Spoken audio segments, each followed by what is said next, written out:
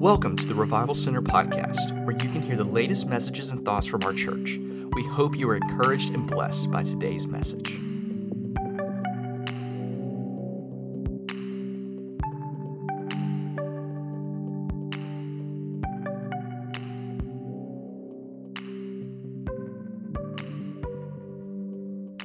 Hello, everybody, and welcome back to the Revival Center podcast. As always, we are just so glad that you are here spending some time with us today. We are continuing with our Meet the Staff podcast. This is actually our final episode.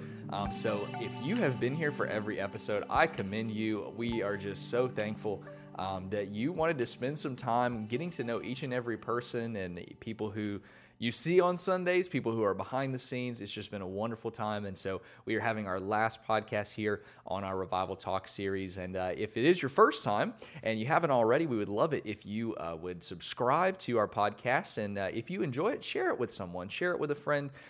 You can share it on Facebook, share it wherever, because the best way that we can grow as a community is through you. It's through you sharing, through word of mouth. And so we appreciate every single person who is subscribed and who follows along. And so, like I said, we are here on our final episode of the Meet the Staff podcast. And today we have Isabella with us. And so it's just an exciting time. And so, Isabella, why don't you introduce yourself to the podcast? Tell us a little bit about what you do as we dive in and get to know you. Yeah, so I'm Isabella Waldrop. I work with Pastor Tabitha on Sundays. I am her assistant, so I do all the things that she needs me to do and just help her keep things going on Sundays and Wednesdays. Yes, and we love Isabella. We thank you so much for everything that you do, and thank you for being on the podcast. And, again, I've shared this many times as we have had different staff members come in, and then the assistants to the senior staff is what we call them, that there's a lot of people who sacrifice so much into the kingdom of God to make this church functional, to work. And you're no exception to that rule. You and Tabitha do a great job in our children's ministry. So we're very thankful for you. So this is about getting to know you. So let's get to know Isabella. Tell us, where did you grow up? How did you, where are you from? Let's start there. So, long story. I was born in Alabama, but my dad worked construction. So we ended up traveling every couple of months because wherever his job would finish in one place, he would have to go to the next one. I see. So I grew up all throughout the southeastern United States, from Texas up to North Carolina. Really? All of those. That's a very interesting story. So when you say, then where's home? Well, Alabama has always been home base. Okay. Because this is where our house is. This is where our home is. But home is where the heart is. As cheesy as that is. Wherever our family was where we were at home. Okay. And so how long in your childhood did that happen? So it was from the time I was born until I was 16, 17, or 15, 16, somewhere around there. That is amazing. So I guess you were homeschooled? Yeah, we were homeschooled unless we were in a place where we stayed longer than a year. Mm-hmm. So I was homeschooled until 6th grade, and then we actually moved back to Alabama for a couple years. So I went to Coosa Valley Academy down in Harpersville for CVA.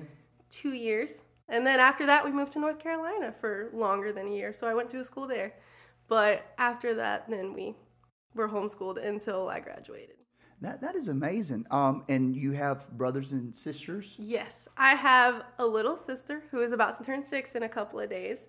I have a twin brother and an older sister. Yes. And so all of you guys were traveling around? Mm-hmm. Yeah, no, we just loaded up and we went everywhere. Us, the whole Waldrop family, we went everywhere. And we had 2 dogs with us. It was just us and a camper. That is awesome. I'm sure you probably have a story or two from all of your experiences. Do you have any that comes to mind? Oh, goodness. There's too many. There's too many. I just remember just us being crazy. There's a story of when we lived in Florida for a little bit, down near the beach. We were only 30 minutes from the beach. And this is me being stupid. But I think we were 14 at the time. And me and my brother were riding our bikes around and riding scooters around our little campground. My mom had told me not to ride too fast on the scooter, and she told my brother that we needed to come inside. And me being the rebellious kid that I was, I decided that I was going to ride super fast around the corner. And I ended up falling off and breaking my arm while we were at the beach. Oh, my So God. the whole time we were at Ruskin, Florida, I couldn't go to the beach, couldn't go to the pool. We were only there for like 3 months, so I didn't get to enjoy any of it. Oh, Man. So listen to your parents, or Listen you don't to get your- to enjoy it. I learned that the hard way. And so obviously, I know your family, and godly people. They love the Lord. So when you were traveling around like that, how were you able to get connected into church or the spiritual growth? I mean, that had to have been difficult. It was very difficult. A lot of it was you had to do it yourself, kind of. Because wherever we would go, we would search for a church, but we wouldn't be there long enough to get really plugged in. Right. Yeah. Because we were only there for like 2 or 3 months. So a lot of it was like taking it upon yourself to read your Bible and to get with Jesus. But there were places where we did stay long enough to get connected to a church, like several Church of God, several Assembly of Gods. And I'm still in contact with a lot of people that I used to go to church with. But it just, you're not there for long enough to make many connections. Like, I've lived everywhere. And I don't have connections with everybody. You know what I mean? I still don't talk to some of the people I went to school with. Like, it kind of fell upon ourselves and our family to do it together. Yeah. Does that make sense? Yes. Yeah. Yes. Yeah, and that's kind of a unique experience.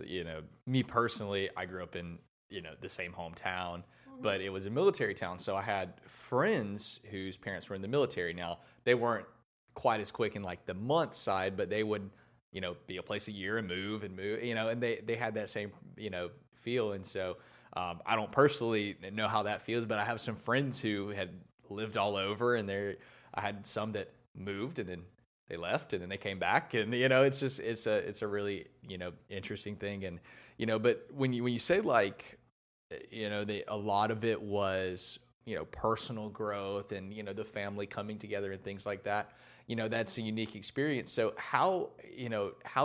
what was your salvation experience? Was that in a church? Was that with the family? Tell us a little bit about that. So I was raised up in a church, you could say, but like church was where we were. But so I've been raised up around, like, I knew who Jesus was. I knew that my family loved him and we went to church and all the things. But I didn't get saved until I was 14. And it was actually at a Church of God camp not far from where we go to camp here with the Assembly of God. It's called Camp Utopia, I think it was called. It's only like 30 minutes from Springville Camping Conference Center. And I went to camp there with our old church that we used to go to in Sylacauga. And I think it was Wednesday night, one of the night services, I just knew it was time for me to take it upon myself. I'm not going to like live off of my mom's salvation. Like, I'm going to decide now that I'm going to live for Jesus because it's what I choose. You know what I mean? Yeah. And that was the same night I also got filled with the baptism of the Holy Spirit for the first time. Wow. So Yeah, that's an amazing night. And I know a lot of people, when you do grow up in a church environment, they do have that moment when they say, do I believe this for myself? Do I believe this? And so that's a great, testimony for people who have that feeling of, is this my parents' faith or is this mine? And soon after that, or very close, you felt called into ministry. And so tell us a little bit about, that time and feeling called. So actually, I was called well before I got saved. I was called when I was like 5. And that sounds crazy, but I remember it, and like, it's a story. So we were living in El Paso, Texas at the time.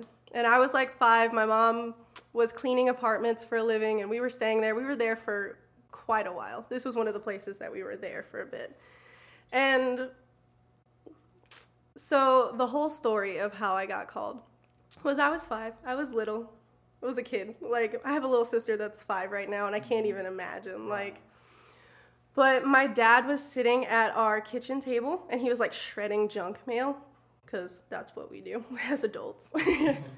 And me being the 5-year-old kid saw a pile of junk mail on the floor, and I was like, cool, I'm gonna make a game out of this, and I'm gonna see how many pieces of paper I can get to like fit together and make, like, put together what he had shredded up. So one of the things that I found like several pieces of paper that all fit together, and I was so proud of myself. And I couldn't read at the time, but I asked my mama to read it for me, and it was actually a missionary letter, like, what do you call it, like a newsletter from a missionary. Yeah. And on the bottom of it, it said in big letters, missions in East Africa, which is where I'm called. But at that moment, I just knew that the Lord like spoke into my spirit, hey, you're going to go there one day and you're going to be a missionary. And I've just held on to that since I was little. And I remember it very vividly. And I know that that was what God wants me to do with my life. Wow. And yeah, I've had ups and downs through the years. Like going and I wanted to be a baker for a little bit, or I wanted to rebel and I wanted to go be a florist. But like I always came back to this. This is where it felt right. Mm-hmm. Yeah. And I know when, being called young, I was not called that young, but there's this time of, I think there's like a temptation or this feeling of, well, did I really feel that? Or then you say, well, okay, God, I know you said this, so I'm going to do this, which is kind of similar. We try to kind of make our own little tweaks, and God's just like, no. And so that's, that's great. And so, expound on that. Like you said, East Africa, you feel called to that. And so what type of ministry are you thinking? I mean, I know that's like such a broad question. It's like, tell us your city and what street, obviously there's so much that is, the Lord will reveal, but tell us a little bit about what your heart is, for East Africa and what you do. So I've spent the past couple of years at VRC trying to figure that out because I did not know. I just knew I was supposed to go, but I didn't know what I was supposed to do, like missions-wise. So I finally am in kids ministry, and I think this is where I fit. I'm pretty positive I'm called to missions in kids ministry in some way. I don't know what fashion. I don't know what that's going to look like when I get there, but I love kids ministry. This is where my heart is, and that's just where I'm feeling. Yeah, that's great. I mean, and in every country, but I know especially in East Africa, I mean, children's ministry is so important. And so that's great. And I know you have had some missions trip experience as well in the past. And of course, a lot of times in missions trip, there is a little bit of kids ministry involved. So tell us a little bit about that. Yeah, so I actually went to Ecuador on my first mission trip last year with VRC. And I didn't think it was going to impact me as much as it did, because we did VBS down there with all the kids, and just seeing all the kids and getting to be hands-on and like helping the missionaries down there, it really, really touched me. And it made me want to get out there quicker. But I love it. I love it so much. And I had the unique opportunity to go back 6 months later to go to Ecuador and serve with another mission team from Kentucky. And this time we specifically were focused on the girls at the Hope House, which is like the girls' home down there in Ecuador. And we just spent the week pouring into these girls, throwing like a princess party or whatever, and just getting to connect with them and seeing just how ministry works a little more personal. Mm-hmm. I love it. Like, that's where my heart is, and I love it. And I come back with a different outlook on kids ministry. Does that make sense? Yeah. It just makes me see ministry here in a different way. And I want to plug something right here, just from a church standpoint here at the Revival Center, for those that are listening who may not be aware of what our calling is. Our calling here at this church is exactly what you're hearing right now, what happened with Isabella on her first missions trip. I am not called to be a missionary, okay? I'm called to be a pastor, however, to pastor a certain kind of church. And that kind of church is to, among other things, is to put in connection people who are called to the mission field in the same room with missionaries and introduce the local church to the mission field. if that makes sense. And so one of the highlights on that mission trip that Isabella just talked about, the first one to Ecuador, was whenever I had the privilege of saying, Joel Marbert, I want to introduce you to Isabella. Isabella, Joel, Isabella. And I don't know if you remember what I said at that time, but I said, my job here is done.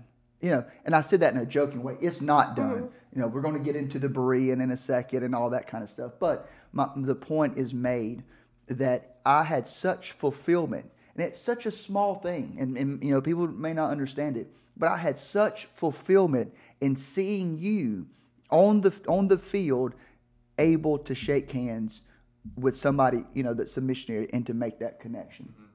I just was overjoyed by that. Yeah, and I mean, it's so important because, like you said, earlier, you're like, you want to be there and go there now, but it's not always that simple, right? There's a process. There are people you have to know, you have to learn things, and so many things, and that's what the local church does. That's a healthy relationship with the local church, and so, like you said, you've been, working in kids ministry, learning things like that, and like Pastor Jason mentioned, you are doing your Berean. So tell us a little bit about that, what you're working towards. Yeah, I'm on book 6 of my Berean right now, and it's been a long road.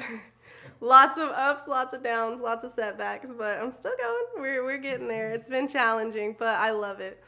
And just being at this church for as long as I have, I've been in several different ministries trying to figure stuff out. And God is really using all of those things to show me how ministry is. And showing me how difficult it is and how much I actually need to know to run a ministry. And I'm learning a lot, and I'm getting there, and I've grown so much over the past couple years, but I am definitely not ready yet. But I'm getting there. Well, and that kind of speaks to where you're at right now. Would you say that you have felt stretched? Oh, definitely. In a good way? In a good way. But it is difficult. It is very difficult. Yeah. And I think one of the things that people has in ministry is they romanticize, they fantasize about ministry or about missions or being a pastor or whatever, where I'm going to go to East Africa or the jungles of Ecuador and I'm going to win people for Jesus, but if you're not 100% sold out to that concept, it ain't going to happen. And how do you create that? You create it by working here because you'll feel it. So what are you doing right now then? You're on your Berean, 6 books in. You still got about 4 books left. Berean, for those that don't know, is through Global University. It's how in our fellowship someone receives their training, education to become a minister. And Isabella's doing a good job on that. So what's your current role with Pastor Tabitha right now? So I help schedule the people that are supposed to serve with Miss Tabitha, for the teachers and who's supposed to usher kids around. And I help set up the classrooms. I'm crowd control for a lot of the kids, kind of getting kids where they need to go. I just help her with all of the things to run the ministry behind the scenes. And I fill in where needed. If she's not going to be there, I fill in. Mm-hmm. That's fun. But yeah, no, I just do whatever she needs me to do at the moment. And with kids ministry, it's always changing. You could be spray painting chairs one week. You could be making 100 snacks for the week. It's constantly changing. But I don't know. And Berean is definitely preparing me a lot to go to the mission field. It's teaching me a lot. And, putting it with my ministry, I don't know. It just all goes together. And in the age of coronavirus, yeah, you may find a phone call on Saturday night because Miss Tabitha has been exposed potentially and she can't come. And so guess who has to step in? Yep, that was a Sunday morning, and it's already happened. Yeah. And I think you did good, but again, it's those moments, what I call baptism by fire. Oh, yeah. Where you sink or you swim, and that is part of the training as well. And so we're very excited and what God's doing in your life. Well, thank you, Isabella, for sharing a little bit of your heart and a little bit of your vision. and also what you're doing right now. We're very excited for what God's going to do in your life. I'm going to turn it over to Pastor Devin. Yeah, and really quickly before we finish, you're in a position that is not only unique to you. There are many people who are listening to this who have a calling that it might feel maybe a little like, I don't know, it's like it's there, but you can't really touch it. You know what I mean? And so what would be some encouragement? I know you've been through, like you said, you've gone through steps. You're working that out. You're serving. You're doing that to figure out, where exactly God has for you. So what would be some encouragement or advice or whatever you have for somebody who was in the situation you are maybe 2 years ago or before you started serving and doing that? What would be something before we go? Biggest thing, I think, just trust that Jesus knows what he's doing. Because I was called at such a young age that there was this big gap of what do I do? Like, I know I'm called to go, but I don't know how to get there, and I don't know what I'm doing. And I went through a phase of kind of giving up on it because I was like, there's no way I can get there. Like, it's such a long road, and I just didn't see the end of it. But if I could tell myself something, you just trust that Jesus knows what he's doing. He's going to put people in your path to get you there. You just have to take those opportunities and use them as he gives them to you. Don't waste them. Don't squander them, because that just sets you back further. But just trust that he knows what he's doing, and that just take advantage of every opportunity you get. Yeah, that's great, because just because an opportunity isn't in East Africa doesn't mean that opportunity isn't preparing you for East Africa. And I think that is so important, because sometimes if the opportunity doesn't look like what you envision, we write it off and say, well, that's not what God's called me to do, when in fact that's the very thing he is building you toward. And so I think that's great advice. So thank you so much, Isabella, for being here on the podcast. It's been great. Thank you, guys. Getting to know a little bit more about you and a little bit more about things. And I think that's such a fun part of all of this in this entire series, is that even though we all work together, I think there's something from every single podcast that I learned about every person. I was like, oh, cool, that's great. Because we don't even get opportunities as much to sit down, especially, in the craziness of the week. We work. We do indeed work. I have coffee here, but I'm drinking it as I work, not just sitting there. We just don't get the opportunity to do this. And so this is a great time. And thank you, everybody, for joining us. I hope that you have had as much enjoyment in this series as we have. And of course, like it remains to be said, we know, and we know that that all these people who are on this podcast aren't the only people who do things in this church. Right. I mean, there are so many people who, without what they do week in and week out, whether they have a title, whether they don't have a title, we could not do this ministry without them. So we don't want to make this seem like these are the only people. If we took every single person from this church that did stuff, that had a position, we would be here till Jesus comes, because we have such an incredible church that serves. But we just wanted to take this time to have people who have more of a leadership role to come in and take part in this series. So thank you so much, everyone, for being here. Like I said at the beginning, if you haven't liked it, if you haven't subscribed to the podcast, please do so.